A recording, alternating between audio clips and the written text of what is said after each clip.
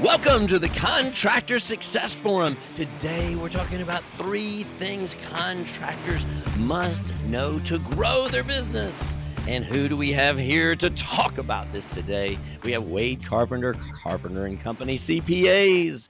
And we have Stephen Brown with McDaniel Whitley Bonding and Insurance Agency. And I am Rob Williams, author of the up-and-coming The Pumpkin Plan for Contractors book and Iron Gate Entrepreneurial Support Systems.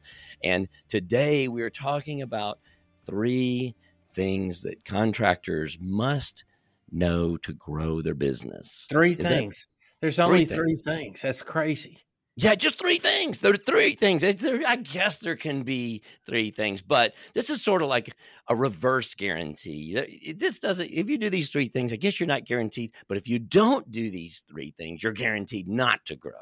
So how about that? That's wow. Like a reverse guarantee. Okay. Well, give us a guarantee. 3 things that we can bank on for contractors to grow their business. The first thing that you need to do is you've got to have a unique offering. Your business has got to be something that you're passionate about that is unique and different. It's not just the same thing. What do you mean, like a trade specialty, or what do you mean by that? Unique offering? Yeah, it could be a trade specialty. It's actually a combination of a lot of different things. So what makes you different that makes you where somebody is not offering the exact same thing? It's not a commodity. It's like when I was selling 2x4s and lumbers, it's not different. Now, when I put it together into a truss package, and I was sort of the only one here, there was another one here, but it was unique and different because it comes in a truss and your house is done. So it is a unique thing as opposed to stick framing. I remember they were beautiful trusses, and I had beautiful. No immediate need for one, but I know I wanted one when I saw them. They were great. I was actually in a Chipotle yesterday, and they had exposed wood trusses in there, and I was like, oh, man, if I still had that, I probably would have built these. So they were up there, the truss plates, and nobody had written any dirty words or something. I was actually thinking about that. I was like, oh, my God, I can think about this going through the plant, and no smart ass can write something on here, which was always happening. Oh, my God, I hope sheetrock's covering that up. So, well, how can you figure out what your unique offering is? How can you zone in and get a grip on what that is? Well, there are a lot of different ways to do that. A lot of it is what not to do. I think the first thing we do when we start our business, especially when we're growing, is we look at the big guy and we say, I want to be like them. And we say, what's the first thing we do? And just about anybody, when we start our business, we look at their website and we try to make our website look just like theirs, but just a little bit better. So we're doing what they're doing. We just think we're going to do it better, or we want to be just like that big guy. I think that's the most common thing. And I was in that boat. It's, I want to do all the things that are just like this guy. And so then you just make yourself a commodity, and then you're in a pricing situation. So you always have downward pricing pressure because you cannot necessarily ask what your product is worth anymore. You're now fighting for who is the cheapest. We're going to be less than that guy. That's what we're selling rather than adding the value. I tell you what's an interesting story. We were just doing this offer drill with somebody about making the offer more where you can stack things. What's more and more to make your offer more and more unique. And maybe it doesn't even cost you anything. You just have something. It may be like checklists that you might put with your products, or just some other services that doesn't really cost you anything. And then you can get that value up. But as soon as you're a commodity and it's just all the bids come in, which in our business, that's an interesting thing that comes up because you have all these bid services. And the first thing they say is, I can't be different. We just turn in these bids. But that's not even true with the guys I know with my trust business. When we be in these bid services, sometimes we just turn in the bids and we were a commodity. And those were always low margins unless we just happen to be the only bidder. Yeah. But a lot of the time that bid situation started a conversation with us because I don't actually remember the rules, but I don't think they have to take the lowest bid. They can take the one they want. If you have those, typically that's the one they're going to take is the low bid. So you're just competing with just whoever gets to the lowest number. And, I think a lot of contractors right now, we're starting a new year as we're recording this one. And they're probably saying at this point, I didn't do as well this year as I'd hoped to do. And had all these big plans. And I think I see a lot of contractors out there, they figure out, well, hey, I'm going to do all this advertising or go join this trade organization and do all these things, and they never materialize. So how does this unique offering, how can they pivot that to getting the work they want and the work that they make more money on? Mm-hmm. That is a great question, which leads us to the second blank here. The second part is identify your top clients. So what we do with that is you ask them what makes you unique, and you ask them to find out something that they want. So, but first, who is they? And identify your top clients, the ones you want to work with. Stephen, I think sometimes I hear you guys in bonding talking a lot about having a niche, the niche that you work for. So who is that group? I know we've talked about so much with your seeing the bonding that they have there's a niche product that we're talking about, our top offering, but a niche type of customer. Do they build small buildings? Do they build medical offices? Or who is that? Well, guarantee that you have a customer that you like the most, and that you probably like them the most because they're fair and easy to deal with, and you can make a fair profit on it. Oh, yeah. So there is a reason that customer that you like so much wants to do business with you. There's a reason. Yep. What makes you unique and what makes you different? Is that what you're saying? Yeah, it is. But okay, in this case, we are actually trying to identify who we like. Now we're being selfish.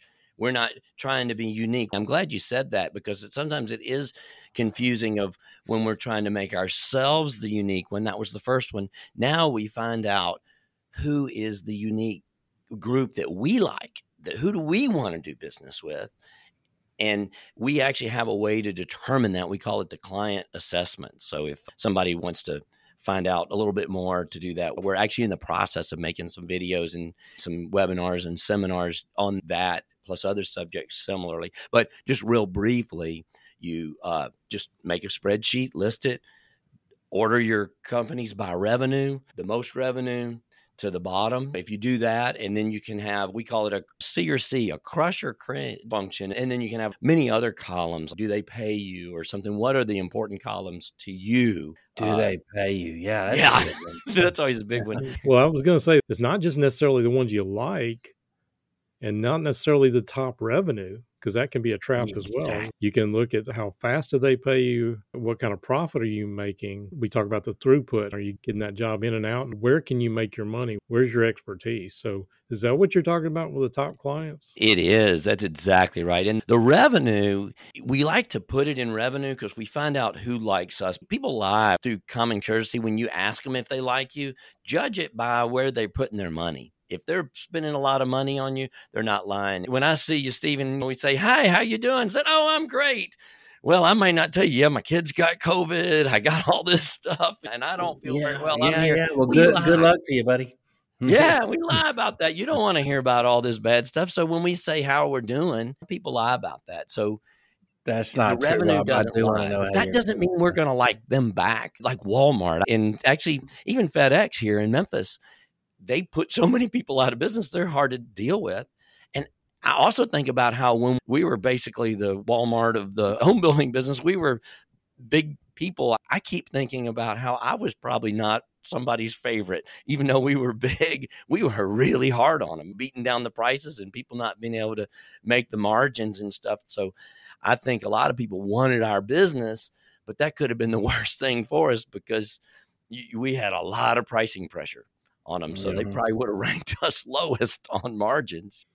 Yeah, using the Walmart analogy, they may have wanted the big dollar revenue, but a lot of times Walmart will beat up their vendors. They nitpick on the prices, and I've seen some general contractors do that. They'll go through subs left and right and just back charge their way to profit. We didn't know we were being mean. We just knew we had to do it to be able to sell these affordable housings. We were the price competitive product at the time. So we had to be really tough on the pricing for people to have those jobs. We were happy to be providing jobs and everything, but maybe the workers that were getting paid by the hour were making the most money because the owner didn't have much margin after it was all over. So that's kind of the point you were making, wasn't it, Wade?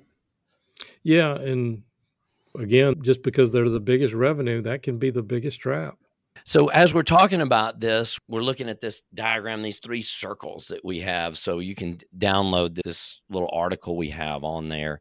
And so we first talked about your unique offering, and then we just talked about finding your top clients, which, by the way, the one thing I didn't say about that is when you make that spreadsheet, it can be different from everybody. You can work with somebody like me or Wade or somebody else to identify what is it about you. Maybe you're a real strong cash position. So maybe you're not concerned about the longer payables. That may be your competitive advantage where you're going to get business because it's 60, 90-day terms. Maybe you're growing and you need that cash. So your best client is going to be somebody that pays you in 7 days or pays you for materials up front or something like that. So each business is going to have a different one. So it's going to be a different fit of who is the ideal client. And maybe you like to argue. Maybe you just love to come to work and scream and yell and argue. So that cringe person, because I talked about that crush or cringe factor, is when you pick up the phone, do you like cringe? The big trick to that, if you're cringing, is you just start pressing that mute button on and off. Hey,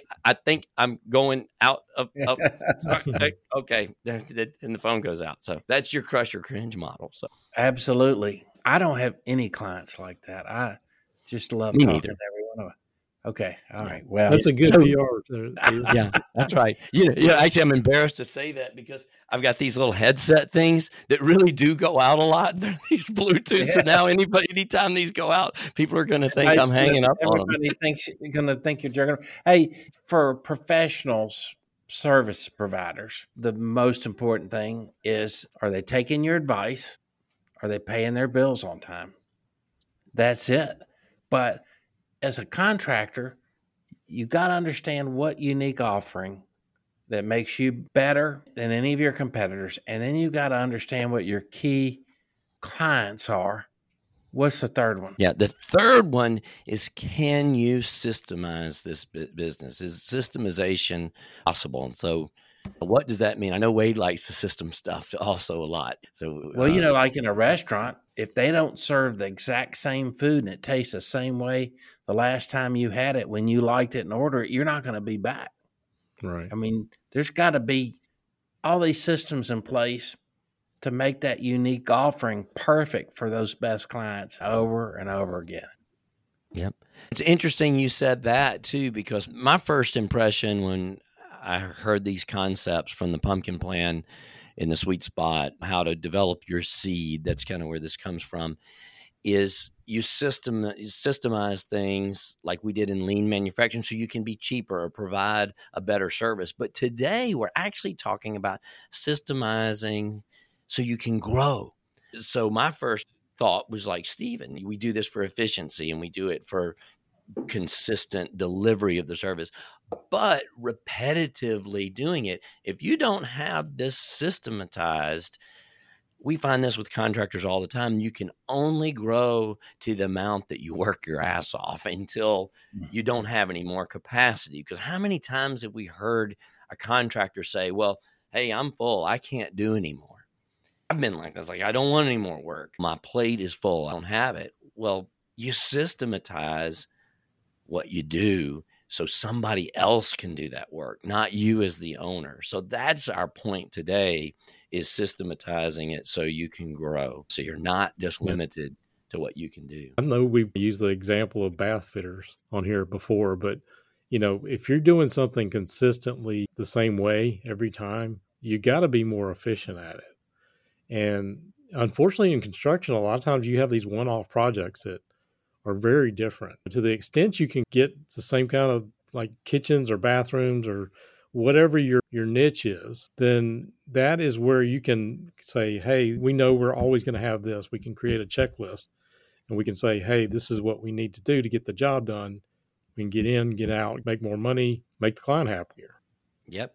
And be able to do more. When you can't systematize it, you're just trading time for money because you're out there doing the work and it's as many as you can do. If you don't have to be on that job and you can write up the processes and procedures to have someone else deliver all of that work without you being there, then you can grow. You can't grow. You're limited to what you can do if you don't have that systematized. Which that brings up now, how do you identify on these three circles, which we didn't actually describe it. We have this Venn diagram. You have three circles overlapping each other. So we have your unique offering up on the top right, and then you have your top client on the top left, and then if you can see it, there you go.